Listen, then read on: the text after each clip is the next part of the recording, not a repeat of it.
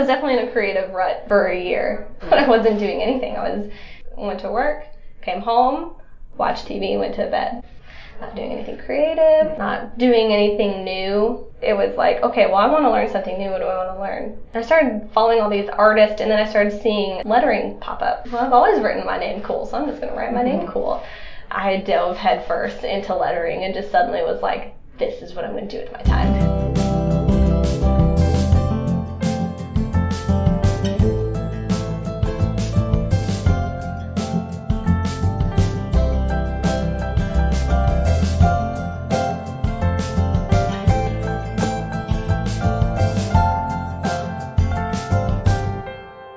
Welcome back to Sustaining Craft, the podcast all about the stories of those in a creative field. I'm Elizabeth Silverstein, and I have with me today Katie Rains. Hi, Katie. How are you? Good. How are you? I'm doing well. What do you do? I'm a graphic designer at Colliers International. Awesome. So what does that entail? Everything. So they didn't have a marketing department at all about a month before I started, and then my boss said we have to have a designer. And so now I've gotten to do everything from photography to web to social media to actual graphic design work, where sometimes it's logos, sometimes it's flyers, but day-to-day stuff, and then big picture stuff where I do books and all kinds of stuff. Oh, wow. Yeah. So there's no typical day for you, no typical week? No, it's different, and it's just kind of based on the needs of the brokers mostly. Mm-hmm. That's awesome. And did you go to school for graphic design? I did. Yeah, I went to UALR. Okay. And what is that? It's the University of Arkansas at Little Rock. Okay. And you got your degree in graphic design? Yeah, graphic design with a minor in professional technical writing. Okay, great. And is that where you met your husband? Yes. Okay. Holden? Yeah, Holden. Okay. We were freshmen Okay. when I met him. So second semester freshman year, and we started dating. Mm-hmm. And then got engaged while we were in school, got married while we were in school. Oh, wow. It was a lot to deal with. Well, and then he went on to do law school, and that was like our first year of marriage was him studying, being in law school. So. Oh, wow. And that'll put pressure on a relationship. Yes. Everyone says the first year is the honeymoon year, but when your husband's going to law school and you're in your senior year and working, maybe not. Mm-hmm. And what year was that? 2014 to 15. Okay. Yeah. And is that when you got your current job? Yes. Mm-hmm. And how did you find that position? So I found this position. Somebody had emailed me through UALR's, I guess, art email, just kind of the general art email, to say like, hey, there's this job opening. And one of my teachers emailed me and was like, hey, you should do this. And so I saw it and I was like, heck yeah, like it's an internship. They just want part-time. This would be perfect for my senior year or over the summer, whatever. So I was actually in Hawaii when I found the email on my honeymoon. And my husband was still asleep, so I got up super early, and luckily I had my laptop with me, and I finished my portfolio and like sent my resume, and I sent it to my current boss now, and she emailed me back like the same day and was like, oh, I wanna bring you in for an interview. She was like, what time can you come in? And I was like, well, I'm actually in Hawaii, so I guess when I get back next week. And she was like, why are you emailing me on your honeymoon? I was like, because I want this job. Like, that's why. So I interviewed the next week, so a little jet lag, but it was fun. And I thought I bombed it, but she was like, no, you brought in all these cool materials. And so, and the other guy didn't show up for the interview, so I was the only person interviewed, so I got the job. That's awesome. Yeah. And that became a full-time job. Yeah. So it started off just as an internship where it was 20 hours a week, and then worked during school. So I went into the office a couple of days of the week, and if I needed to, I took a laptop home. So if something had to be done, I could work after I got out of class on weekdays. And then maybe a month before my graduation, they offered me a full-time job. Okay. Wow. So then there's a immense feeling of security. Yes. To be able to graduate from school with a full-time job. Exactly. Yeah. And what made you want to get into graphic design? I've always been practical. So I've been doing art probably my whole life. Like I have still pictures from when I was like 5, 4, 3, really little in crayon. And I'm like, okay, I've always loved doing art. And then as a kid, you're just like, oh, I want to be an astronaut. Oh, I want to be a doctor, blah, blah, blah. And so I did all of that. And then by the time I was in like ninth grade, was taking art classes, and then we consolidated schools because I was in a tiny school. So we consolidated twice, which opened up more options for classes. So they started offering, they didn't call them graphic design classes. It was like some kind of business class, but they taught Adobe InDesign and Adobe Photoshop. And so I took those. And they let me take them concurrently because you're supposed to take them one year and another. But it was my senior year at that point that we did all that. So let me take them at the same time. And that was the final, like, okay, I love these programs. This is really cool. And we had to research a job in that class. And so I researched a graphic designer at that point. So I knew what they did. I knew how much they made. And I knew how in demand they were. Mm-hmm. And practical me was like, well, graphic design makes way more sense than fine art. Like I can, it would make more sense for me to go do this than to do fine art. And still doing something you loved, which was art, but find a way to actually survive. And I figured I could do the graphic design full time and then do fine art on the side and still have fun with it. And because I'd heard of so many people doing fine art, and then after a couple of years, they hate that they have to mass produce stuff, and they just like feel like it's not art anymore. I'm like, I never want to feel like I hate my art because I've been doing it, for so long. Yeah. There is something that happens, and that's come up on the podcast before, I believe, when you have to make money at doing something you love, it takes away from the soul of it. Yeah. And that's what art is an expression of the soul, whether it's photography or, fine art or writing. You're pulling out something very deep and intimate inside of you, and you're sharing that and exposing that to others. So once you attach a price tag to it, it transforms and becomes something very different. I would love to talk about what kind of graphic design entails, because I think sometimes, I know I didn't really quite get it, and I didn't understand the tools behind it. So there's graphic design that you're putting something on a page. You can pull the text around an image. You're setting up kind of the design work. There's also the graphic design where you're actually creating an image from scratch, and that's where your tools come in, because you have to be able to pluck that image out of a background and stick it onto something else. That's with a logo. So there's a lot of technical elements to it. Can you explain some of that? It's funny because both of those things I do regularly at my job. So we do a lot of template works, and that's all InDesign. That's page layout. So that is where you can look at a page and somebody gives you all this information and you figure out how to fill the page correctly with it, and you use images, and sometimes I have to go find free images, and that's a little bit of a bump.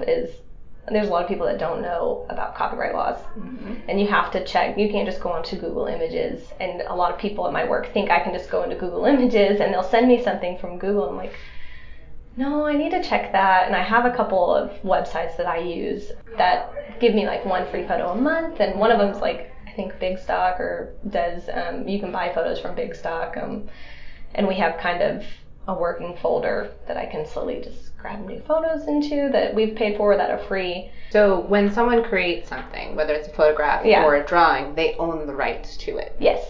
And sometimes people can steal or mimic it, but that the copyright laws exist to protect original work of art. Yeah. So people tend to think that it's public domain. If it's out there, you can just take it. But to really own and use high resolution images, a lot of the images you find on Google are not high resolution. Yeah. And that just means that you lose pixelation, so you're getting It'll be blurry. Fuzzy. Yes. Yeah. And then if you try to take someone's drawing, that's something that someone put time into and expertise, and they own it. Yeah. So paying for the images is part of what you do.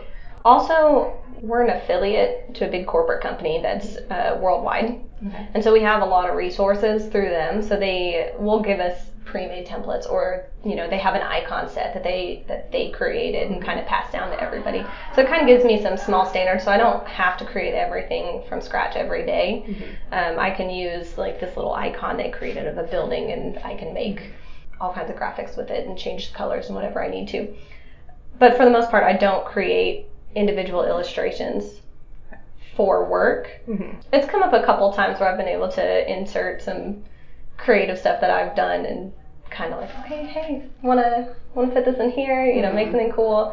But a lot of times we have a short deadline because it's it's very business, and it's like these guys have been talking to their owner for months and months and months, and then suddenly the owner's like, okay, I want to meet you tomorrow, or I'm gonna be down there in 2 hours, and they bring it to me and they're like, okay, I need it in an hour. Mm-hmm. So I don't always get the time to spend it on it as I want.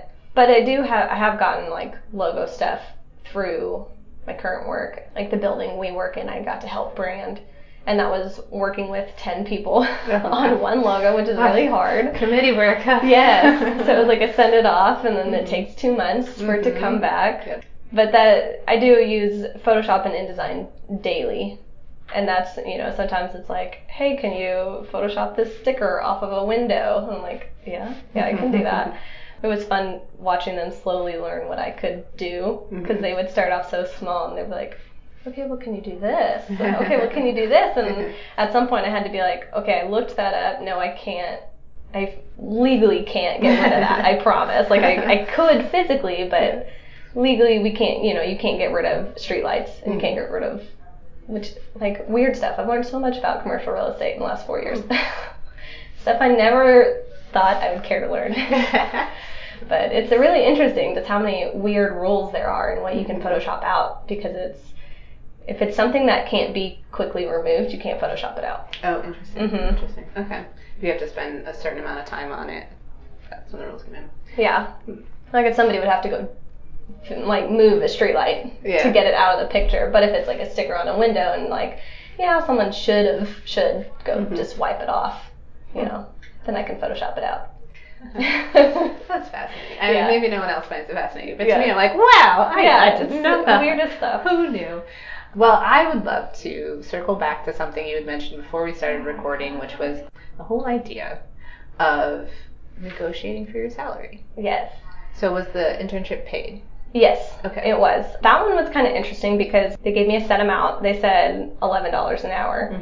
And the lady that was going to be my boss actually was like, you can ask for more money if you want to. If you don't think we're paying you enough, you can ask. And I was like, okay, well, I'm done. So she kind of encouraged that first one. And I think I said 13, and we settled on 12 or whatever, somewhere in the middle. And I was like, okay, still $1 more. And then that led to when they got me the full-time job, I negotiated again. I negotiated because I did a lot of research beforehand, and so I knew what the average should be for a graphic designer, and it was quite a bit lower, and I was they could tell that I was not happy with their offer, and I'd already been there a year interning, so they didn't want to lose me just because they couldn't pay me enough. Yeah, it's an investment at that point. I'd already taught them a lot, and they taught me a lot, So at that point, I came back with a number, and I was like, this is way below what everybody else gets paid as a graphic designer in the industry. You should be here. And they said, okay, well, we can't do here yet, but we'll meet you in the middle. And they probably upped it by $4,000 per year. And then a couple years later throughout the years, now I've met that minimum and a little bit above now that I initially was like, oh, I have to be there.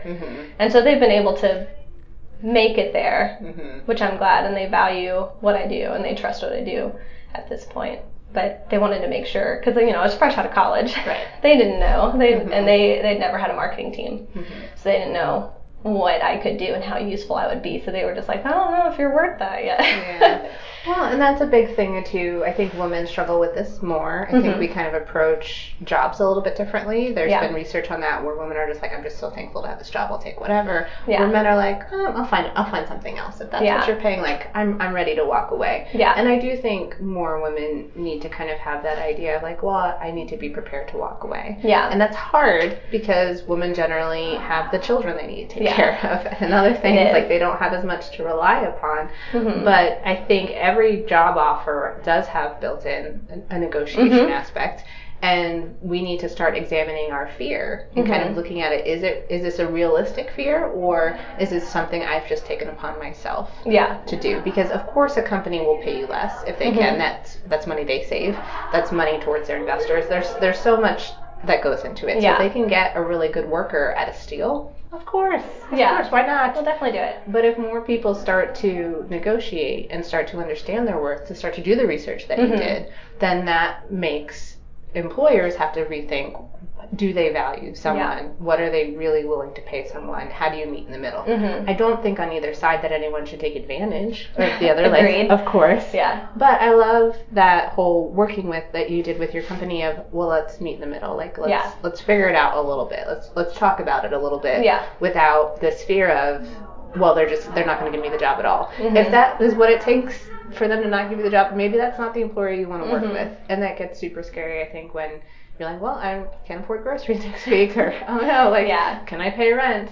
But I think if we can kind of all do that together a little bit more, then that makes working conditions a little bit better. Yeah.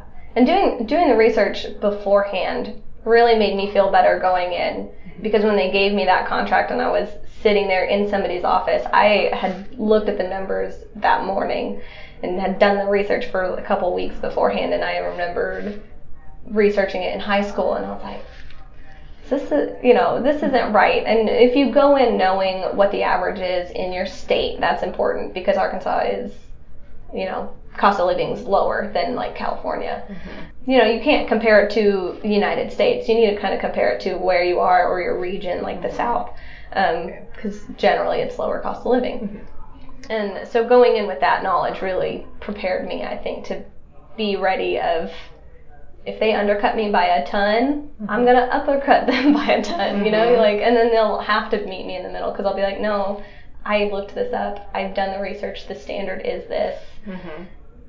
And you guys haven't done it. And, they'd never had a marketing department. So I was like, maybe they didn't do the research.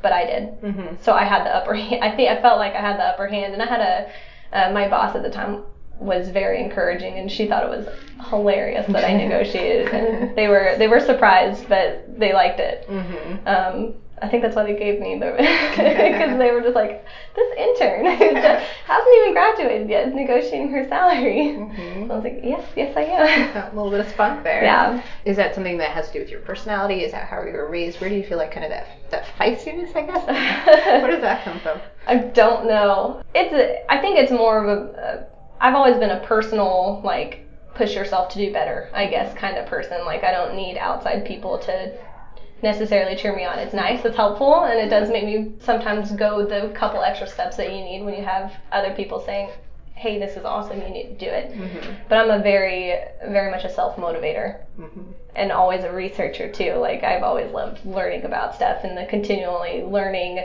I think, has helped me get better at my job every day, because when you start working in templates every day, then you feel like you get bogged down. Mm-hmm. And there was definitely a span of, how do I get creative? How do I not hate my job, because it feels like I'm in templates every day, and it's like, oh, you have to start being creative into your job. Even if there is templates, there are other ways to change the template or come up with a new idea, come up with a whole new section of your job that you should be doing that nobody else is doing. Mm-hmm. So I think the self-motivation just kind of is like, oh, well, you could do this. And then a couple days later, oh, you could do this. You can do this better. And that keeps life a little more interesting. Yeah. If you're just set in a schedule. Creativity, you get in the rut. Yes. Yeah. And I was definitely in a creative rut for a year at least. When I wasn't doing anything. I was after college, I went to work, came home, watched TV, went to bed, and it felt like that was basically every day for a year. Like, still went out with friends or whatever, but it was like not doing anything creative, not doing anything new. Mm-hmm. So you just kind of get in that mindset of like, okay, I'm in the rut. This is what I do. How did you break out of that? The first thing I did was go to the gym. Mm-hmm. Because I realized, like, oh, I used to play sports, or I used to, do stuff like walking across campus every day is enough exercise. But now it was, I go into a cube and you sit for 8 hours. So I started going to the gym 3 or 4 times a week, and that kind of stepped up one motivation. Started learning yoga on my own. Did YouTube videos because I was like, I am not confident enough to go to a yoga class. So I was doing yoga at home, and then it probably took another year to get out after that to really be like, okay, I feel better, I have more time, I've learned how to manage my time, I don't feel drained from going to work. I've gotten used to the schedule of getting up at 7 and being at work by 8:30 and working, because that's hard. A lot of people don't know that transition will really mess you up. But that whole first year of working, it was just like, you're so sluggish. And then after that, it was like, okay, well, I want to learn something new. What do I want to learn? And it was, I was like, well, maybe I'll do more illustration, and then blah, blah, blah. And I started seeing this. I finally got an Instagram, which took me forever. I was late to the Instagram game. And I started following all these artists, and then I started seeing lettering pop up. And I was like, oh, that's interesting. And so I was like, well, I've always written my name cool, so I'm just going to write my name cool. And then I was like, well, I really want to learn more about it. So I started getting into podcasts, and so I was like looking up design podcasts to try and get inspiration. And then I was looking up lettering podcasts, and there was only one, and it's, shout out, Drunk on Lettering. And it's by two girls, and they're awesome. It was not necessarily a lot about technical. It was like getting to know the people behind the lettering. But from that podcast, I was able to find all these other letterers and inspiring people and able to follow all of them and then really I dove headfirst into lettering and just suddenly was like, this is what I'm going to do with my time. This is going to be my time all the time. So for those who might not know what lettering is, what is that? So when I talk about lettering, I mean hand lettering. So I do it all by hand. A lot of people have slowly started to move digital, but it's like illustrating letters. It's the easiest way of putting it, because it's not just like, okay, here's an A and everybody does the A. It's like taking the A and then building onto it, and it's like maybe you make it, with extra tails and loops and spirally, and sometimes you're like, no, I want it to be gross and dirty, and you make it look like snot or something. And so it's taking the letters and being, out of the box. So you have that standard of A through Z, and everybody knows what they look like, but it's expanding on it. So it's kind of my two favorite things. I have the structure of the letters, but then it's like, build upon that and be as creative as possible and see what you can force it to do with it still looking like itself. So. There's some things I noticed because you're doing Inktober. Okay. Yeah. And so there's things like you're making spooky looking letters with like fur, or you're using the prompt of flowing to put it in hair on a skeleton. And so it's just like those are the creative things I've noticed you're doing, and they're all beautiful. So it's kind of like taking a font, that base, and then you're kind of using calligraphy, but like calligraphy on steroids of like beyond that, morphing it into something else. And I was doing just letters, and lately I've been doing more. I want to bring my illustration back because I really enjoyed my illustration classes in college, and so it's like, okay, well now I want to like mix the two and practice more on illustration and lettering, because I've been doing lettering constantly for 9 months, 10 months. So since January, I was like, I'm gonna January 1, I was like, okay, this is it. I'm gonna start trying to do it 4 or 5 days a week, not push myself too much, because I'd read so many things where people do the 365 days of drawing, and I'm like, oh no, I need the one day. So I'd use Sunday, my break day, to draw 3. Because when you know something's coming up on Tuesday, and you're like, oh well, going out for drinks with the girls after work on Tuesday, well, I'm not going to have time to draw, so I'll just do an extra one on Sunday. And then you kind of have them lined up to post, but still get to practice. And I try not to spend too much time on them, because for me, it's still just like getting in the habit and getting to know the letters and figuring out how to use them, how to be creative with it. It's not about perfection for me. And you can tell. Sometimes they're great. Sometimes I spend more time on it than others, but if you wait for something to be perfect, you'll never share it.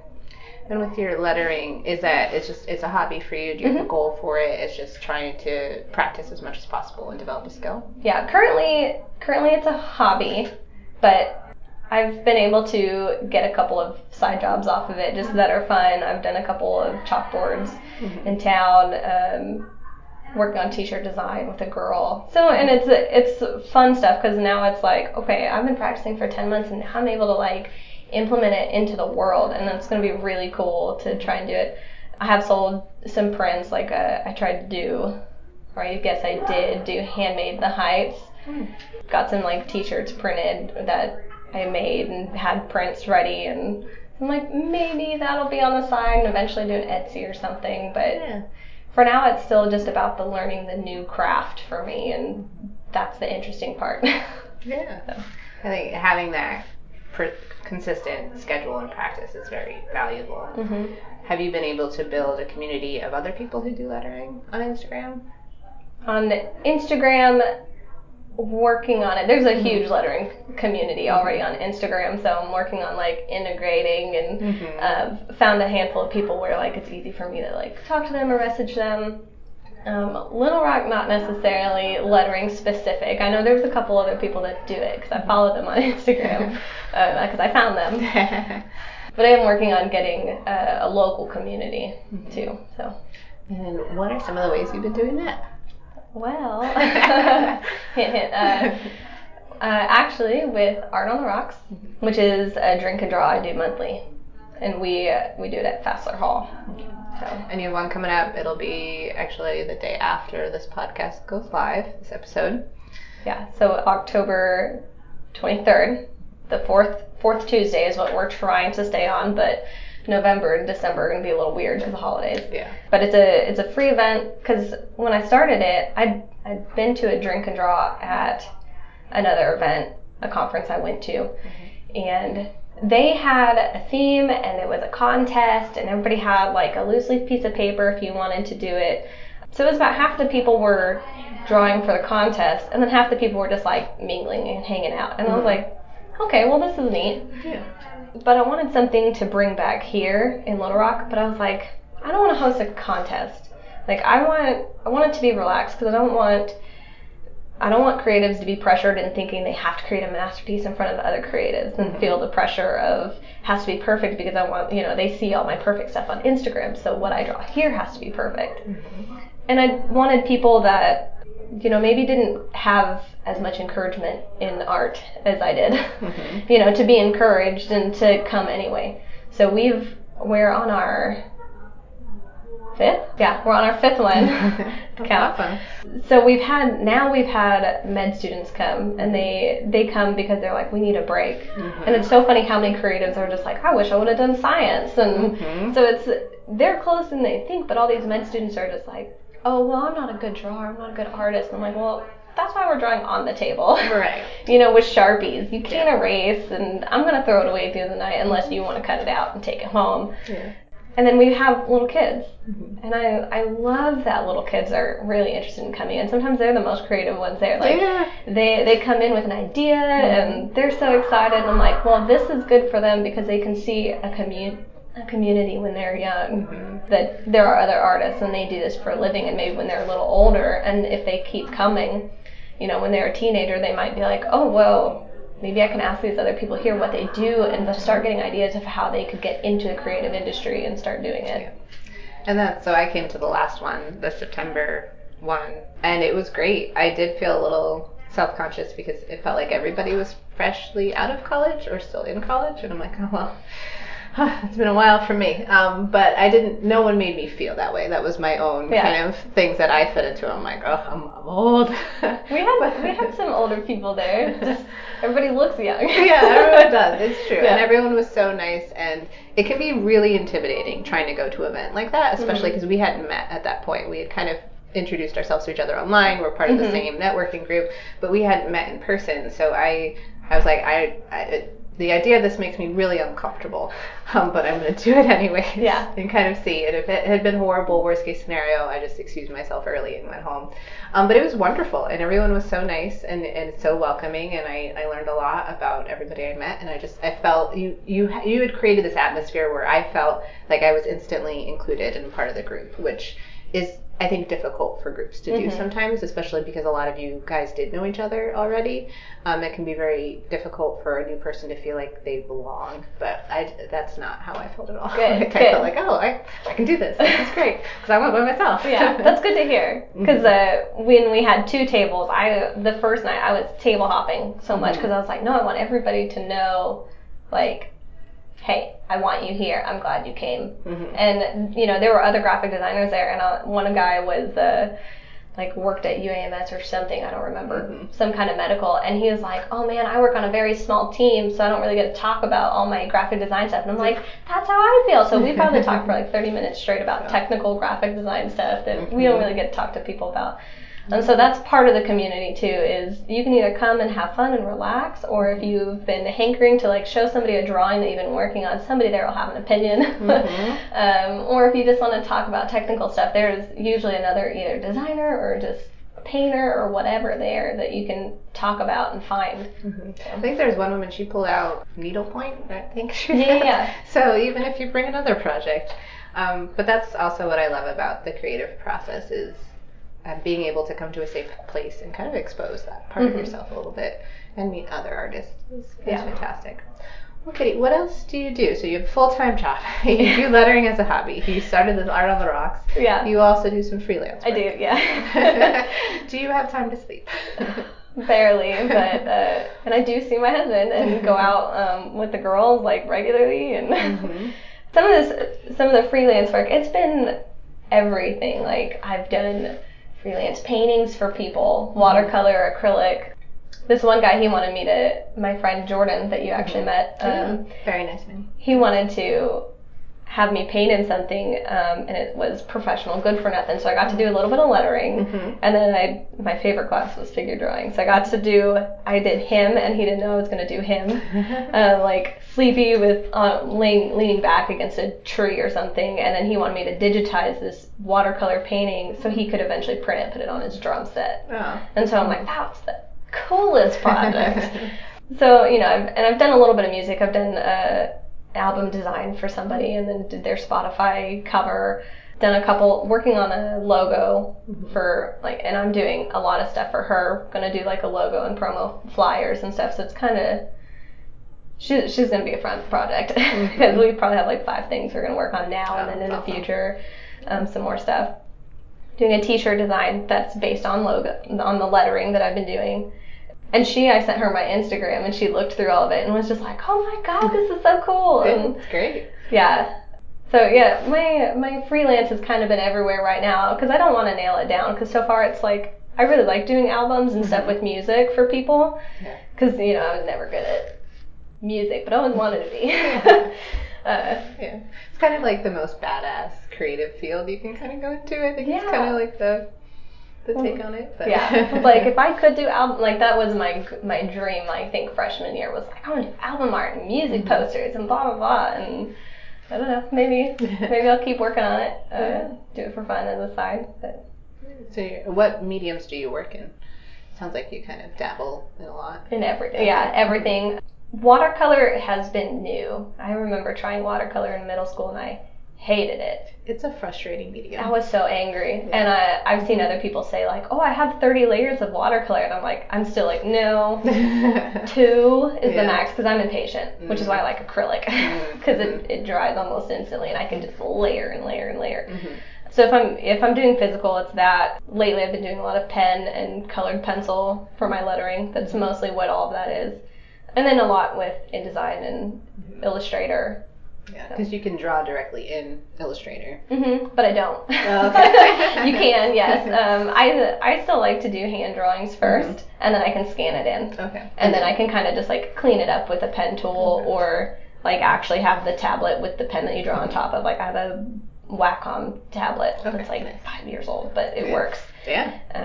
Do it, and then you can cut it out if you need to, like put it in a logo or anything. Okay. Yeah, so that way you still get like the handmade feel of I did it here. Yeah. Because if I'm going to hand draw it and I'm telling somebody like, hey, I am hand doing this for you, we want to make your logo special and make it look, make it look hand done because your business is a local business. You don't want it to look corporate. Well, then I don't want to use a corporate font. I want to hand make something that fits your business perfectly rather than spending 5 hours looking through fonts and hoping I find the right one. Like when I talk to them, like, no, I have the idea, here it is, let me just make it. And then it gets the hand, the little imperfections I think that make people go into it, they connect with it because they're just like, oh, it's a logo for their business, but it's not perfect.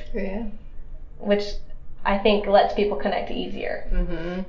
Yes, we're kind of all looking for that feeling of perfection or having the polished image, but I think the best sense of community comes when you invite someone over when your house is a little bit messy, they feel a little more at home. And that sounds like that's what you're trying to do with the logo, so that's pretty neat. It's kind of been this whole year, it's been like it doesn't have to be perfect. So since I started the lettering, it's been, I can relax a little. It doesn't, I don't need to line up everything perfectly and measure it out. I don't want to make sure each like those little things that are on the edge of a letter, each serif is, 1/4 inch for each letter. I'm not going to go measure. If I'm working on InDesign, I can pull down the bar that auto measures for me to make sure everything lines up and it's pretty. But that's page layout, and it's all on the computer. But if I'm doing it by hand, I very rarely use a ruler. Yes. And there are things that are very pleasing to the eye when you have the photo lined right up with the font. That's great. Or you're curving the text around an image just so, like, to me, oh my God, that's great. But when you're hand drawing, like, I do think there is beauty in kind of the little imperfections of, like, my personality or, this creative piece on the page. Yeah. So that is great. What are some of your goals moving forward? It sounds like you're kind of writing it out, seeing what certain things happen. Do you have anything specific you're working on? I definitely want to get Art on the Rocks to really vamp up. Currently, Fassler's been really easy to work with. They've been letting me have basically any Tuesday that I tell them. They're just like, I would never have to negotiate on a date. They're just like, okay, yep, that's perfect. It's great because that's just money for them because there's no charge to participate, but you just buy beer or food or whatever. Yeah. And they were super excited when I called them. They were just like, oh, that's an awesome idea. And they were gung-ho about it from the beginning. So I really like working with them because they were just as excited about it as I was when I started. So definitely want to keep working on that. I'm trying to get more involved in the art community in general. Like I'm going to start volunteering today, actually, at the Arkansas Art Center. Nice. My friend Adrian. Yeah. So I'm going to be doing that, trying to do that a little more.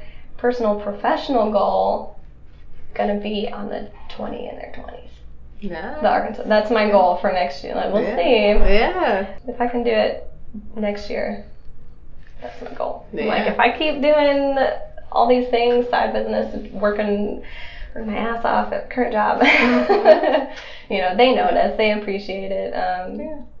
And that's why I still like working at a corporate job, is because they appreciate it. And there's a lot of people that are like, you've never worked in an agency, you don't know what it's like. And I'm like, I've talked to enough people that work in an agency, and they say you get good at one thing, and then you always get that one thing. So if you're good at flyers, you'll only make flyers, and then it's just a different color palette every time or different whatever. But I get to work with the same brand, same color palettes, same fonts, which sounds boring, but it's like I get to use those same restrictions and push it as far as possible and bend it and try and make it look like us but still be creative. And the people at my job are really open to new designs, and if I come up with something, sometimes they'll be like, oh, that's really cool, let's use this going forward, and then suddenly I have a new template and it's already boring. Yeah. But it's something I still created for us, and you gotta push it. And then sometimes they're just like, I think I like the other one better. And you're like, okay, well, just means next time I have a chance to spend a little more time on it, I'll try something different. But there's so many ways to push the same 5 things out into the world. Yeah. But if you're always the flyer person, you're only doing flyers. I got to do photography, social media, everything. So it keeps it interesting. Yeah. And that's been a theme, I think, recently, that being creative means being a problem solver. Yeah. So you do have to kind of step outside of what is obvious and twist it around. That's what I like to compare that to writing. So the first idea you have in writing or any other creative field, everybody else has probably thought of it, right? Like that's the most common thing that comes to mind. So, but when you pick it up and you twist it around a little bit, maybe you flip it upside down, that's where you start to really get creative. And I've had people tell me, well, like, I don't want to read because then that means my idea isn't original, or I don't want to like subconsciously take on someone else's idea. Mm-hmm. But the reality is, you look at the greats, the great writers, the great creatives, they are absorbing other things constantly. Yeah. Because that allows them to flip something around and think about it differently and even make a commentary on the common stuff, right? Yeah. When you're just creating in isolation, you're not able to push yourself at all. Agreed. Yeah. And I've had a couple of people ask me, like, how do you get your ideas for all these things? And I'm like, it's so easy to go on Instagram and find current artist stuff. Mm-hmm. And that's fine to kind of look at and kind of see what everyone else is doing. But I like to go on Pinterest or Google Images and look up, like, I'll pick 1900s flyers or vintage tin cans and kind of see what used to be done.